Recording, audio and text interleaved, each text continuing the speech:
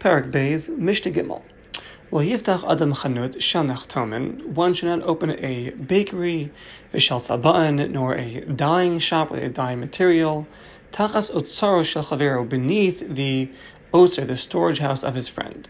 Machsan Shel Tzvui, he has a storage house where they had put the grains there, or peros, or the fruit there, because the chom, the heat from the bakery or from the dyeing shop, mazik will cause damage to the tevu and the peros that are above in the Otzer. V'lo refes bakar, nor should someone put a barn beneath the Otzer, the storage house of his friend, because the reach, the smell of the zevel, the fertilizer there, will damage the tevu and the peros that are above. Be'emes. Now the halacha is beyayin hitiru. With regards to wine, tachas otzer shel yayin. If you're beneath an otzer storage house of wine, you're beneath the wine cellar. Hitiru chacham. The chum permitted one to open up a bakery or a dyeing shop because the chum, the heat, is actually yaf. It's good for the wine. Avalorifis bakar. Certainly not the barn though, because of course the smell of the fertilizer will damage the wine. Chanush b'chatzar, one who wants to open up a store in a chatzar. So in those days, all the homes were set up in the shape of a ches, and in the middle was the courtyard, was a central courtyard that everyone would use for all different things. So one who wants to open up a store in the chatzar, yachol limchos biyado, all the different participants, all the other people living nearby in that chatzar, they can protest and say, and we can't sleep from all the customers that are walking in and out of your store. It's the rash, the noise that they're making, and therefore they could hold them back from opening up that store. Others explain, even one already had an established store in the chatzar, she opened it up with permission.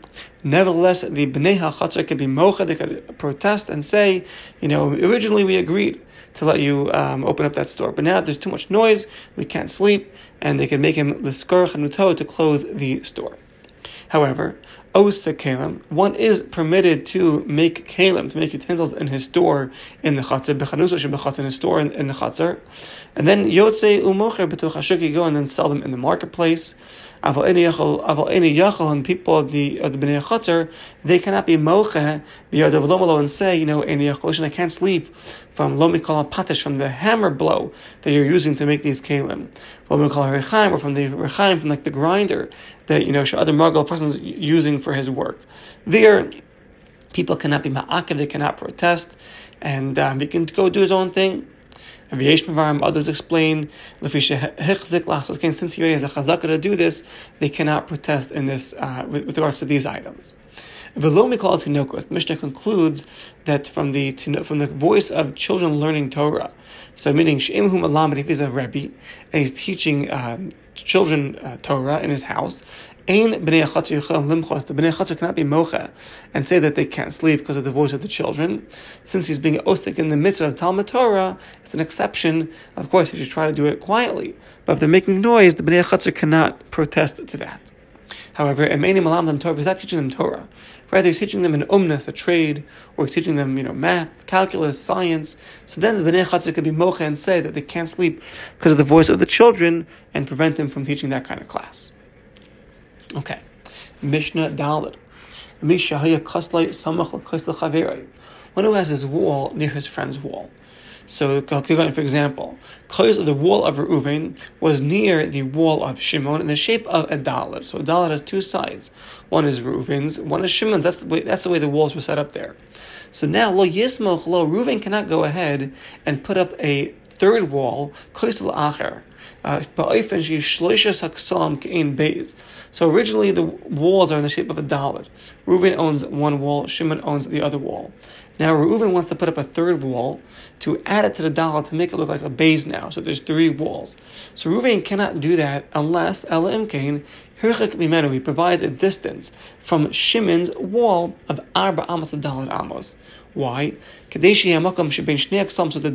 distance between the two walls, the wall of Shimon and the wall of Reuven, should be 4 amos wide to allow people to walk there. Because when people walk there, they're mechazik the yesod, they strengthen the foundation of the wall. Each step over there, people are stepping over there, they strengthen the foundation of the wall, and therefore it's important, you have to have that area available for Shimon's wall. This is now how the Rambam explains the Mishnah, the Bartanura, to Faris Yisrael, though the Gemara explains, the Gemara explains the Mishnah that Misha Yekhoslei Samech Chaver, one who has his wall near his friend's wall, meaning it already was Dalet Amos away, V'nafal, and it fell down.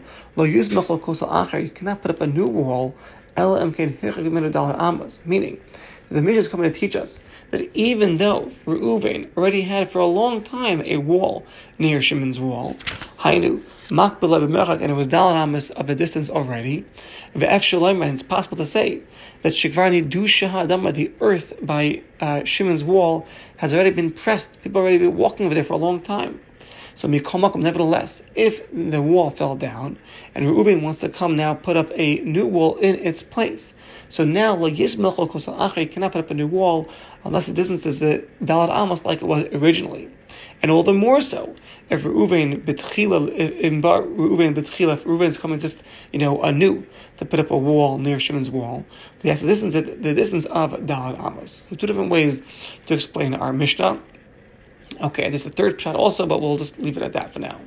And then they bring down over here, nevertheless, according to all Perushim, that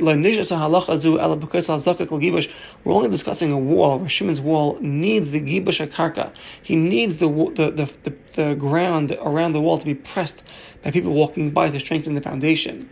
Like with regards to a wall of a garden, a gina. By the garden, people, there's no real pressing inside the garden. You're only walking there, I guess, not enough. So you have to press outside or walk outside to strengthen the wall. Or if it's a Kosel Chatzar Shebe'ir Chadash, or a wall of a courtyard of a new city, so it hasn't been stepped on a lot yet, the area around the wall. But if it's a Kosel Chatzar Shebe'ir Yishana, if it's a wall of a courtyard of an old city, the earth of the area has already been pressed by many, many people walking there. The foundation of the wall is strong. So now,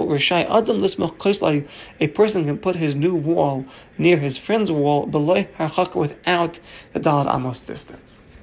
The Hachalonos, and the Mishnah concludes with regards to windows. If Reuven lived in those Kaisaf, Reuven wants to build a wall near the windows of Shimon, Melmalan, Umelmatan, Umikenegdan, on top, below, or opposite Dalet Amos. He has to provide Dalet Amos. Reuven wants to raise his wall above the windows of Shimon. He has to raise it Dalet Amos above the windows. In order they shouldn't be able to, pop his head over and look into Reuven's windows.